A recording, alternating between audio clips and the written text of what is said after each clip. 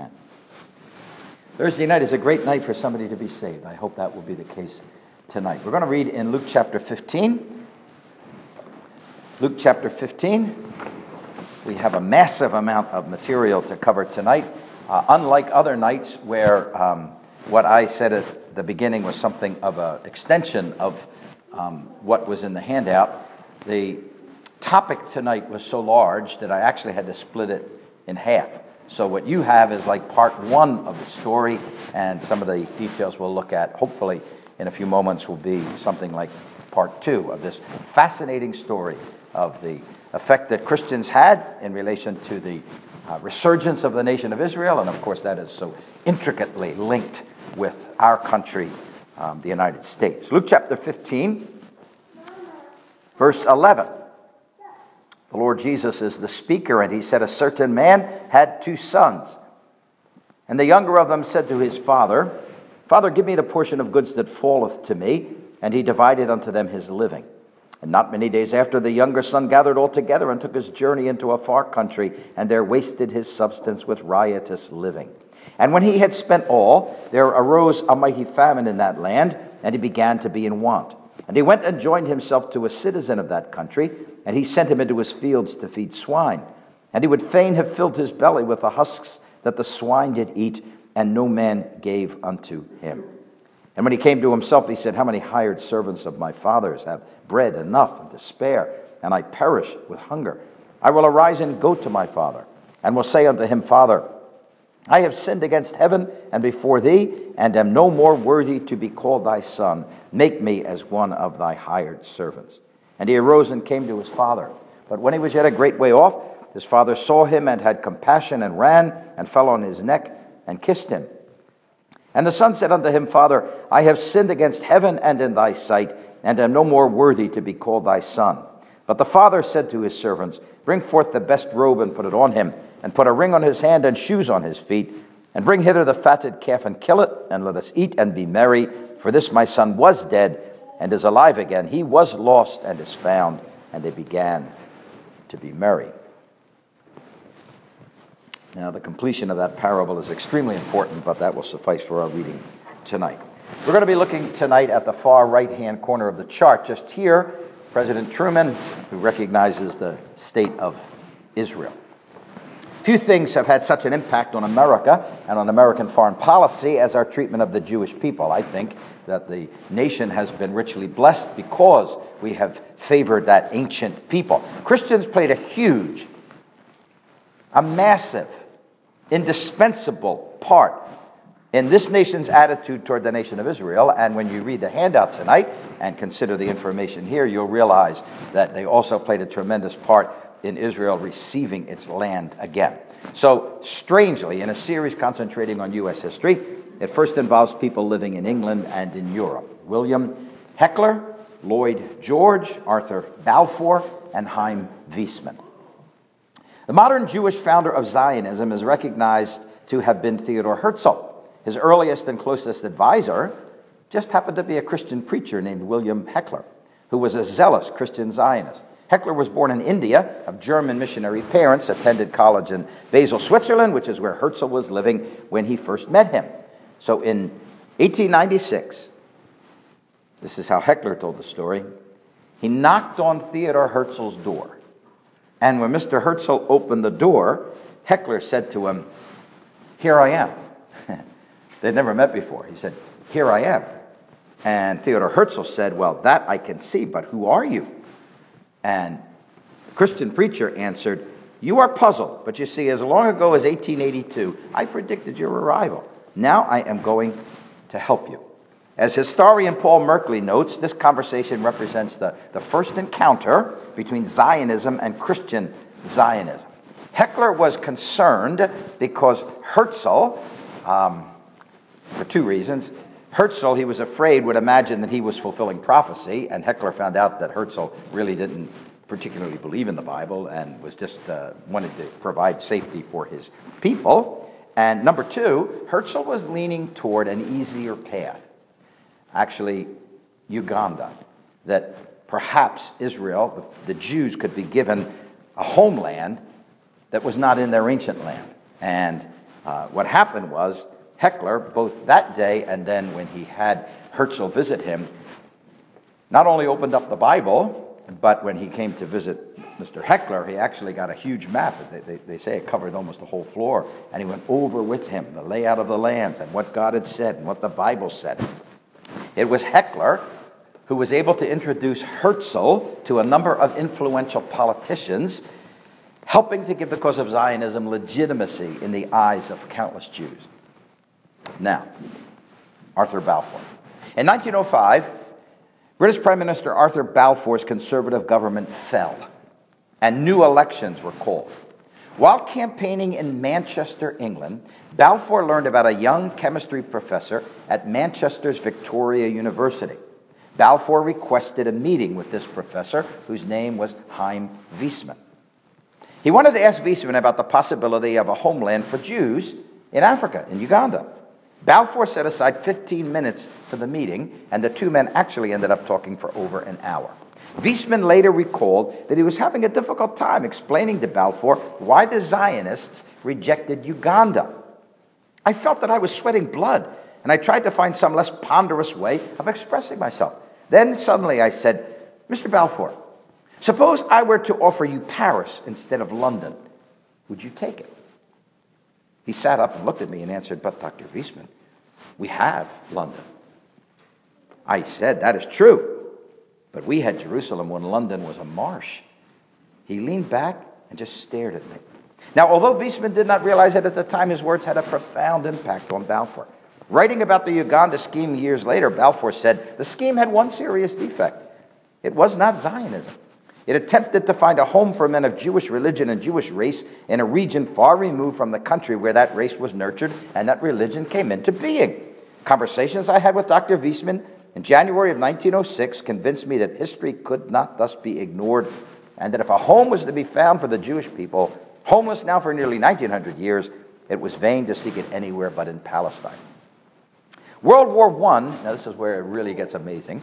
World War I broke out in the summer of 1914. As the war dragged on, Britain faced a shortage of acetone, a key component in the manufacture of explosives.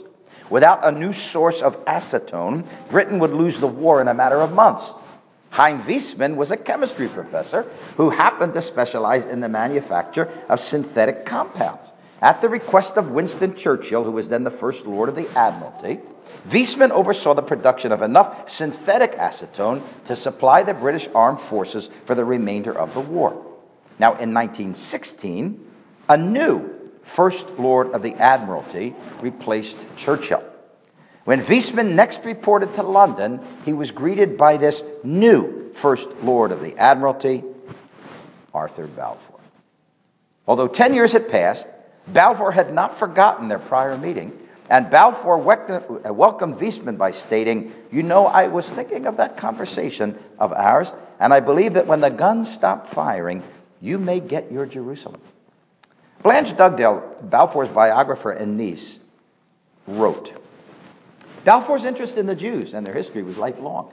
It originated in the Old Testament training of his mother and in his Scottish upbringing. As he grew up, his intellectual admiration and sympathy for certain aspects of Jewish philosophy and culture grew also, and the problems of the Jew in the modern world seemed to him of immense importance. He always talked eagerly of this, and I remember in childhood imbibing from him the idea that Christian religion and civilization owe to Judaism an immeasurable debt, shamefully ill-repaid. Lloyd George. While Prime Minister Lloyd George may have referred later in life to strategic motives for the Balfour Declaration, he also said this, which is a remarkable statement. It was undoubtedly inspired by natural sympathy, admiration, and also by the fact that, as you must remember, we had been trained even more in Hebrew history than in the history of our own country. I could tell you all the kings of Israel, but I doubt whether I could have named half a dozen of the kings of England. Of his meetings with Chaim Weizmann, Lloyd George would later recall, when Dr. Weizmann was talking of Palestine, he kept bringing up place names. This, of course, is because of the Bible. He kept bringing up place names which were more familiar to me than places in Europe on the Western Front. Now, switch gears, please, and come back to America. President Harry Truman grew up in Missouri in a devout Christian home. Please do not misunderstand what I'm saying when I am referring to a number of people who were greatly affected by their upbringing, by their knowledge of the Bible, by what they even read. I'm not saying that all of them were born again. I'm simply pointing out to you, as the title says, the impact of the Bible and Christianity on American history. When Harry was born, his parents were attending a Southern Baptist church, which both sets of grandparents helped to establish in Grandview. His father, John Anderson Truman, was also a strong Baptist. Both his father and mother, Martha, raised him in the conventional Baptist tradition. However, when Harry was 6, they moved to Independence and they attended the First Presbyterian Church. When Harry turned 18 and moved to Kansas City, he joined the Baptist Church by baptism and remained a Southern Baptist the rest of his life. Truman said, "I'm a Baptist because I think that sect gives the common man the shortest and most direct approach to God." By the age of 14, now this rough president that all you ever heard about was his use of language and that he was tough and mean. By the age of 14, Truman had read the Bible cover to cover 4 or 5 times. Quote, from Sunday school and his own reading of the Bible, he knew many biblical passages by heart and could quote many Bible verses at random. At this point, as a young man, he went into business. I think it was a haberdashery. He went into business with a man. Just tuck that away in the back of your mind. That business partner is going to come into play here very soon. President Roosevelt died on the afternoon of April 12, 1945. Vice President Harry Truman was sworn in as President of the United States that evening. After the brief ceremony, he fervently kissed the Bible on which his hand had rested. One of the many problems he faced after the war was the problem of a homeland for the Jews. Compounding this was the fact that the generation of British leaders that were walking away from the Balfour Doctrine was different from the generation that had produced it. By and large, the new generation was raised outside of the British evangelical tradition that had so captivated early generations, and therefore they lacked the Christian affinity for the Jews and their dreams of a homeland. Without a Christian Zionist motive, and now without any convincing strategic motive, there remained very little to bind Britain to its earlier embrace of Zionism. As Britain turned its back, the Zionists looked increasingly to the United States to be their new champion and protector. After World War II, they would find support from a new president who shared the Bible-based sympathy for the cause that had animated prior British leaders. The seat of Christian Zionism moved across the Atlantic to the United States. As soon as the war in Europe was over, the Zionists mobilized to enlist American assistance in opening Palestine to the displaced Jews of Europe. So 30 years after he helped to secure the Balfour Declaration, who packed his bags and flew to Washington to see President Truman? Chaim Weizmann. President Truman agreed to meet with him for the first time on December 4th, 1945. The meeting was brief and unsuccessful. Truman kept mispronouncing Weizmann's first name. It's spelled, if you're familiar with Hebrew names, it's spelled C-H-A-I-M, but Truman kept pronouncing it Cham. Hi, Cham. Yes, Cham. Now listen to me, Cham, instead of Chaim. The meeting ended with no clear commitment from the president. Although he refused his request and mangled his name, Truman took an instant liking to Weizmann. Like the leaders of Britain a generation earlier, Truman found Weizmann to be unusually intelligent and engaging. This favorable impression would be of enormous value in a very short time. On November 19, 1947, President Truman met a second time with Weizmann. At that meeting, Weizmann worked his old magic. He spread a map of Palestine on Truman's desk. Truman sat enthralled as Weizmann spoke about the economic potential of Palestine and how Jewish pioneers were making the Negev desert bloom. Truman decided on the spot to give the Negev to the Jews. And at that critical juncture, Truman was showing himself pro-Israeli. However, the United Nations was involved, and tremendous pressure from the opposite side was causing Jewish support to erode. At that critical juncture, with the fate of the Jewish state hanging in the balance, President Truman now refused to meet with Chaim Weizmann. He didn't want to anger any more people. But remember the man I told you to remember? The man who had opened that haberdashery store with him years before in Kansas City was named Eddie Jacobson, a Jew. If you ever read David McCullough's biography of Truman, then you will read that it was Jacobson who, along with Truman, were at the war. This is World War I, and got up and moved, just picked up to move their sleeping bag somewhere else, and the spot where the two of them had just been lying is where a shell exploded and they would have been killed. So Mr. Jacobson is alive. Eddie Jacobson gets in touch with him and begs him to please meet Chaim Weizmann again, to please his friend. Truman agreed. He had Weizmann brought in the back door so nobody would know, the back door of the White House. And Weizmann's power of persuasion and the mutual affection that had developed between them won the president over. Truman assured him that the United States would support the partition of Palestine into two independent states. Now, you know what happened.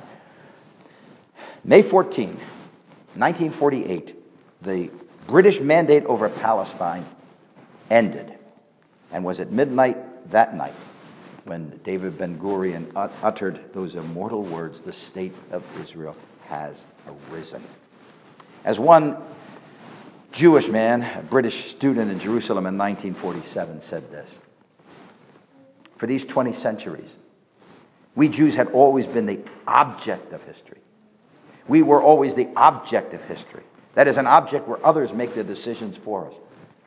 As of this date onwards, we suddenly became again the subject of history, where we make decisions for ourselves." The next day, 5 Arab states, Egypt, Iraq, Lebanon, Syria, and what was then called Transjordan, declared war. Israel's war of independence had begun. While their military victory would take months, diplomatic victory came almost instantaneously. Against all of the advice that Truman was getting from his assistants and his aides from the State Department, who said we need Arab oil, Truman said he would be dictated to by what was right and not by what was needed in the case of oil.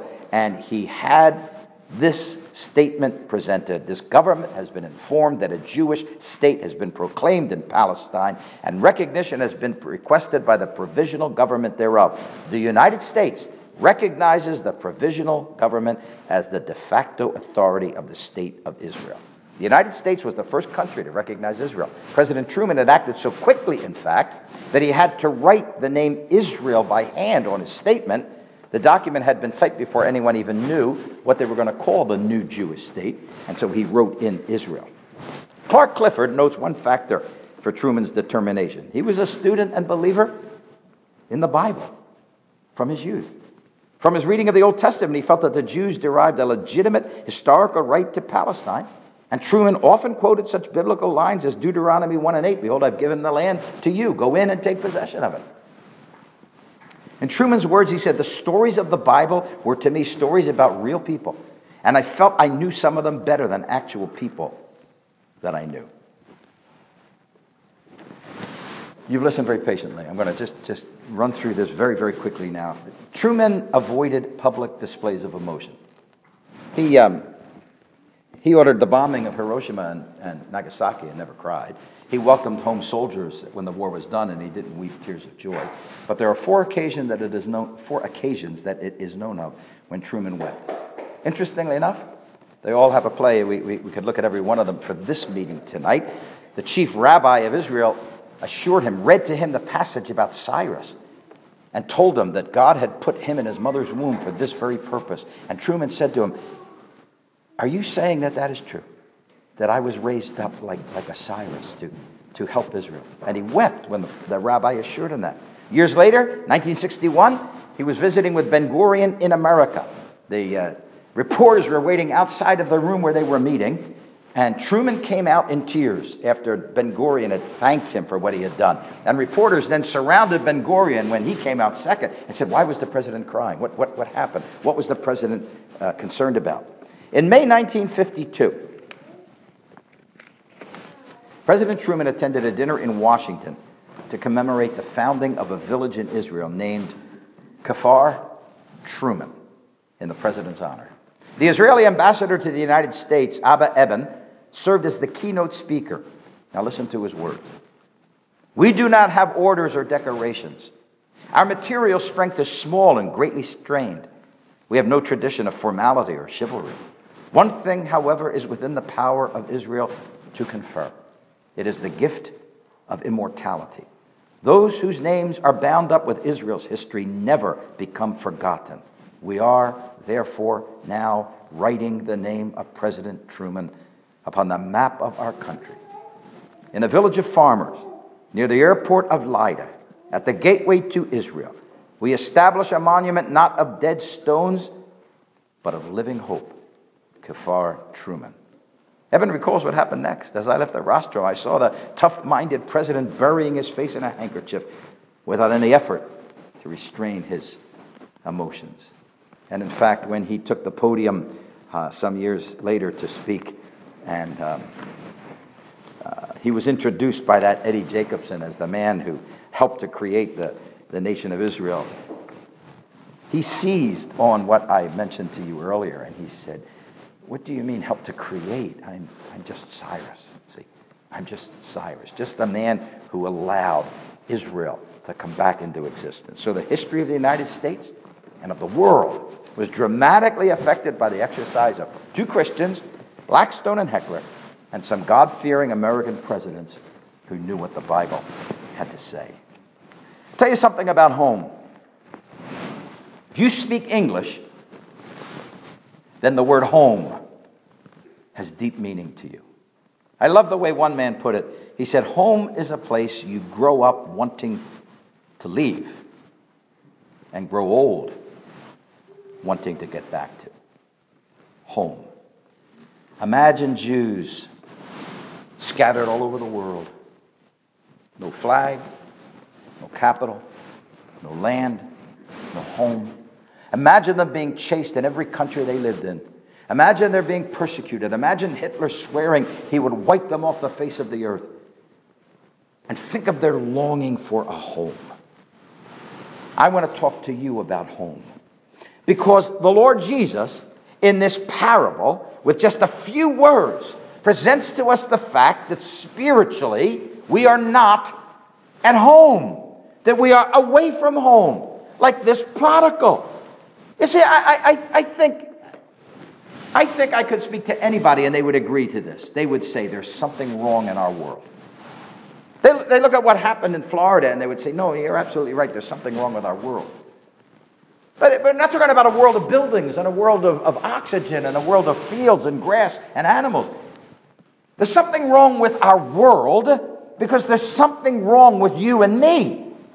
And the thing that is wrong with you and me is that as sinners, we have been alienated, cut off from the God who loves us and wants to save us. Now, without God, our sense of emptiness and insignificance has caused us to search for all sorts of things to fill that sense of emptiness. And the more people have run from God, the emptier they have felt. If you think I'm making that up, I've gathered some quotes for you. I want you to listen to them. David Hume, who fought against the Bible and Christianity, said, I am affrighted and confounded with that forlorn solitude in which I am placed by my philosophy.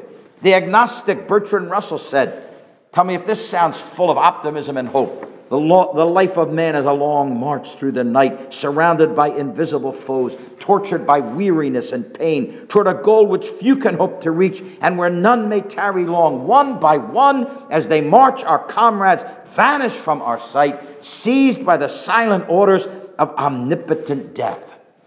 Brief and powerless is man's life. On him and all his race, the slow, sure doom falls, pitiless and dark.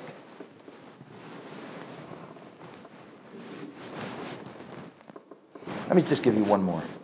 He was a New England man. He was a Connecticut man. He was a humorist. He wrote some and said some incredibly clever things. He was born Samuel Clemens, and you know him as Mark Twain. Let me read to you something he wrote, this clever, witty man. This is what he said. A myriad of men are born. They labor and sweat and struggle. They squabble and scold and fight. They scramble for little mean advantages over each other. Age creeps on them. Infirmities follow. Those they love are taken from them, and the joy of life is turned to aching grief. It, that is the release from life, it comes at last.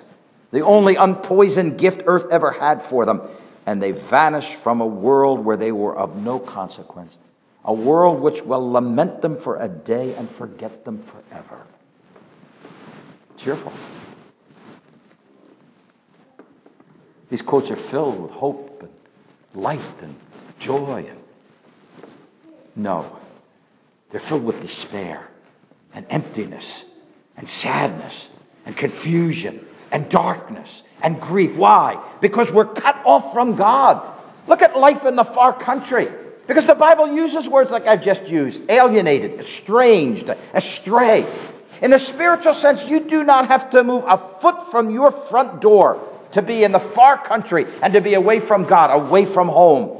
Because as Paul said in Ephesians 2, to be without God and without Christ results in being without hope. So no wonder the quotes we expressed were filled with such hopelessness.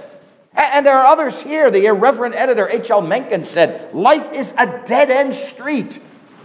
Life is a dead-end street. Compare that with what you'll hear Christians say at a breaking of bread when they'll say to God with reverence that we're only doing this until He comes. And we're looking forward to the coming of the Lord Jesus and to live forever with Him. And people who tried to live without God are saying it's just a dead-end street. There's nothing to it. It just ends, and that's all there is. Life in the far country has a lack to it. Notice, a great famine arose, and no one gave to him.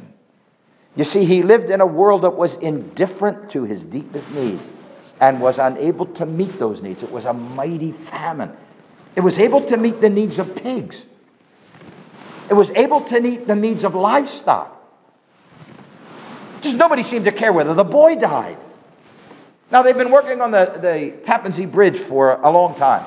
And now they shunt you off onto the new construction. It's very nice looking.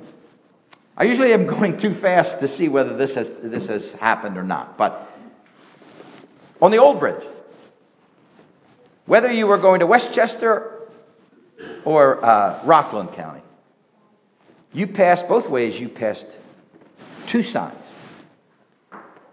Two signs. Both saying the same thing. In case you're going too fast and you only can get half the sign on the first time you see it, then shortly later, second one's there. It had a little saying on it, and then it had a phone number to call. Do you know what the saying was? Life is worth living. Life is worth living. And then an 800 number to call if you're contemplating suicide. They didn't want people going out on that bridge without just at least this reminder. Life is worth living. Why have people come to the conclusion, in many cases, that life is not worth living? Because living apart from God is not really living at all. It's merely existing. What if I told you about a doctor? A doctor who was brilliant as long as you were well, but as soon as you were sick, he had no idea what to do for you. What if I told you about a car that ran like a dream as long as it was in park, but as soon as you moved it into gear, the thing wouldn't go? You say, well, that's not much good for what it's supposed to do. Well, God never intended that your life would be lived without God and without Christ and without hope. He intended that you would have real life. But life in the far country is marked by loss. He was perishing. He would become nothing more than a statistical casualty in a distant land. And the news would eventually filter back to his dad, who loved him and cared for him. Oh, that boy of yours. Yeah, one morning the farmer went out back to see whether the pigs had been fed for the day, and he found them there. And he's gone, he's dead. And they'd have hired somebody else to feed the pigs. And if you die and lose your soul, the world's not going to lose any sleep over that. It's going to continue with all that it's doing now. It's just you that will be gone into eternity. Where will you be? Daytona Beach has a bike week, Florida's Bike Week. I think they still do it every year. One year, some time ago, 14 people were killed. That's almost triple the usual. Just usually runs about 5 people get killed, but 14. Many of the bikers not wearing helmets. This is what one biker said. He had seen a fatal crash. He had seen people die in this bike race. You know what he said? You know, it kind of puts a damper on things. But I still had a good time at bike week. I mean, you know, it didn't ruin my week just because people were dying. It puts a damper on things, but I still had a good time. People will come to your funeral. People will say nice things to your parents, your husband, your wife. They'll be very polite and kind. And the only people that will think twice about you are Christians who prayed for you and will wonder where your soul has gone. That's what life in the far-off land is like. We're away from home. What the Bible does teach, what Luke 15 does show us, is that we need to return home. That's repentance, see? That's repentance. He started to think. It says, when he came to himself. It's like he had been unconscious. It's like he hadn't even been thinking carefully and critically. Like he was in a coma, like he was hypnotized. And then he came to, and he faced the reality. He faced the reality that he was perishing, that he was going to die. There in a far-off country, he was going to die. And he suddenly comes awake to it. That's what gospel preaching tries to do. It tries to take facts, realities, and present them before you in the hopes that you'll look at them, that you'll face them, that you'll think about them. There was one young man coming to gospel meetings. I remember that it was the Sunday night before Columbus Day, a Monday. And at that time, the school would be off on Monday, so I knew he would be home. And when he was leaving that night, I could tell the way he was listening. He was listening very seriously. Teenager. And I said, would you be interested if we had a chat tomorrow? Yeah, he said, that'd be good. Do you know what he told me? Because I asked him, I said, when you think about salvation, is this the kind of thing that you've been thinking about on a regular basis, or has it just hit you now? No, he said, just the last couple of days. I said, what did you usually do when you would come home from a meeting? Well, he said, I'd come home from a meeting. He said, I'd just come up to my room. He said, I'd put the headphones on and get the music cranking. He said, I'd just lie in bed and, listen to my music. I said, did you do that last night? No, he said, last night I just wanted to think. I just wanted to think about what I heard. He didn't even realize, you see, that the reason he wasn't able to think about it the other times is because he just drove it right out of his head. Are you thinking about what God is saying to you? Are you thinking about what it would be like to be saved? Are you thinking about what it would be like to be lost, to lose your soul? Are you thinking of what it would be like from this point on to know you're going to be in heaven when life is done? Are you thinking about what it would be like from this point on if you were traveling to hell, never to be saved? Or are you letting the devil remove that? Because at this point, the prodigal starts to think, and he heads for home. You see, as much as the father fiercely loved him, the prodigal was responsible to come back, to return. You see, it's the master preacher, the Lord Jesus, rounding the picture. God's looking for you. He's looking for you. That's why there are meetings here now. That's why the Christians have the lights on, the doors open, and they're having 3 weeks of meetings, because God is interested in saving you. God is looking for you. And like the woman who searched for the coin, like the shepherd who searched for the sheep, God is looking for you. God wants to save you. But the Lord Jesus finishes the picture by telling us about a human being. And when it's not a sheep or a coin, but a human being, he's got to come back. That's a picture of a sinner taking his place before God as being nothing but a sinner. That's repentance. Would you agree with God tonight? People say, well, what is repentance? Unfortunately, the English word repentance has links with remorse. But the Bible word for repentance has to do with our minds. Has to do with a person changing his mind. Sometimes that change of mind is so dramatic that you will see evidence of it physically. But the word itself has to do with a person changing his mind and agreeing with God. God says you've sinned against him. Do you agree with him, or do you think you're okay the way you are? God says your sins are going to take you to hell. Do you agree with him? Or do you think, no, God would never let me perish? Not me. People are praying for me. And I was brought up in a Christian home. Certainly, I'm not going to perish. God says you will be in hell forever if you die, and you deserve it. Do you agree with God? Or do you say that would be a great mistake on God's part to send me to hell? Repentance is when a sinner agrees with God.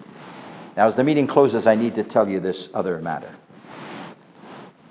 If you come home, if you turn around and agree with God, if you turn from your sins and you turn to the Lord Jesus, you will be welcomed home. And that is the topic of salvation. Notice he was welcomed eagerly. How's the parable begin? The parable begins with a man on the run, doesn't it? He wants to get as far away from his father as quickly as he can, gathers his things together, goes in a far-off country. He's picturing, the Lord Jesus is picturing for us, human beings on the run from God. But notice that picture is replaced by a picture of God's running. Because the Father is running down the road to welcome him home. Why say that in the parable? I mean, please understand me. I understand these parables were based on reality, on things that happened. But notice that the Lord Jesus, of all the stories that he could have picked this one. And presents to us the father running down the road. Not the father waiting home and saying that boy will come back every inch that he went away, and he will bow here, and he will tell me that he is sorry he did what he did, and he will never leave this home again, and maybe I'll think about... No.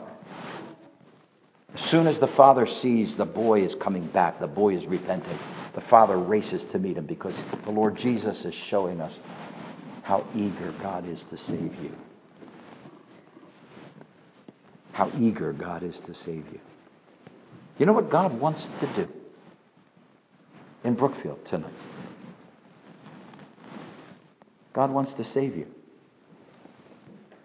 here tonight. If you turn to him, he'd run to meet you. Notice he was welcomed unconditionally. If a person, now please understand, if a person comes having repented, if a person takes the place of being a sinner and comes to God, no strings attached. God receives it. Which is why the Lord Jesus says, him that comes to me, I will in no wise cast out. There's the death of the fatted calf. That tells about the full forgiveness God is ready to give you. There is the close of the beloved Son. That's the great change that'll take place in your life if you come to the Savior. There's the feast in the Father's house. That's the mighty contrast between where he was, starving, perishing, and now rejoicing with his Father. And he was welcomed lovingly. The boy learned how much his father had wanted this. And the past was completely forgotten except for the fact that he'd think of it and thank God that he had come home and been received. Do you know, I read about a man named Scotty Plummer. When he turned 18, he got into his VW bug and he headed to California. Just outside of a place called Needles, California, he was robbed at gunpoint. Lost his money, lost his car, lost everything. He hitchhiked to L.A., he walked to the beach, and he slept in a park. Within a few days, he was dirty, searching for food behind restaurants, begging for money on the main streets. When he got a little money, one of the things he did is he bought a beautiful postcard, and he bought a stamp. And he sent this postcard of the beautiful beach, he sent it back to his parents, trying to cover what was happening in his life. He sent it back saying, having a great time, found a good job, and have rented an apartment near the beach. He was too embarrassed to tell them the truth. How he spent his days was stumbling down Santa Monica Boulevard, holding out his hands like this to every passerby. Somebody dropped a few coins into the hands of this obviously homeless person. And one day with his hand out, begging on Santa Monica Boulevard, put his hand out to a man. The man stopped in his pocket, pulled out some coins. And at that point, Scotty looked up. And it was his father. His father. who didn't believe the postcard. And had come to where he hoped he'd find his boy. Filthy, matted hair, unkempt. He wasn't even recognizable as the man's son. But he looked up and he said, out of shock, he said, "Dad." And the man looked at his son, threw his arms around him, hugged him to his chest. This is how Scotty put it. Let me give you his own words. "Despite the filth and smell, Dad hugged me. Within 24 hours, I was clean, shaven, wearing new clothes, and on a plane heading back to Nebraska, sitting right beside my dad." You turn to God tonight as a guilty sinner, and he will hug you home. He will welcome you. You will go home saved, and you'll thank God that on this Thursday night near the end of February, with just 2 meetings left to this series, that you turn from your sins, that you turn to Christ, and that he saved you for eternity. Shall we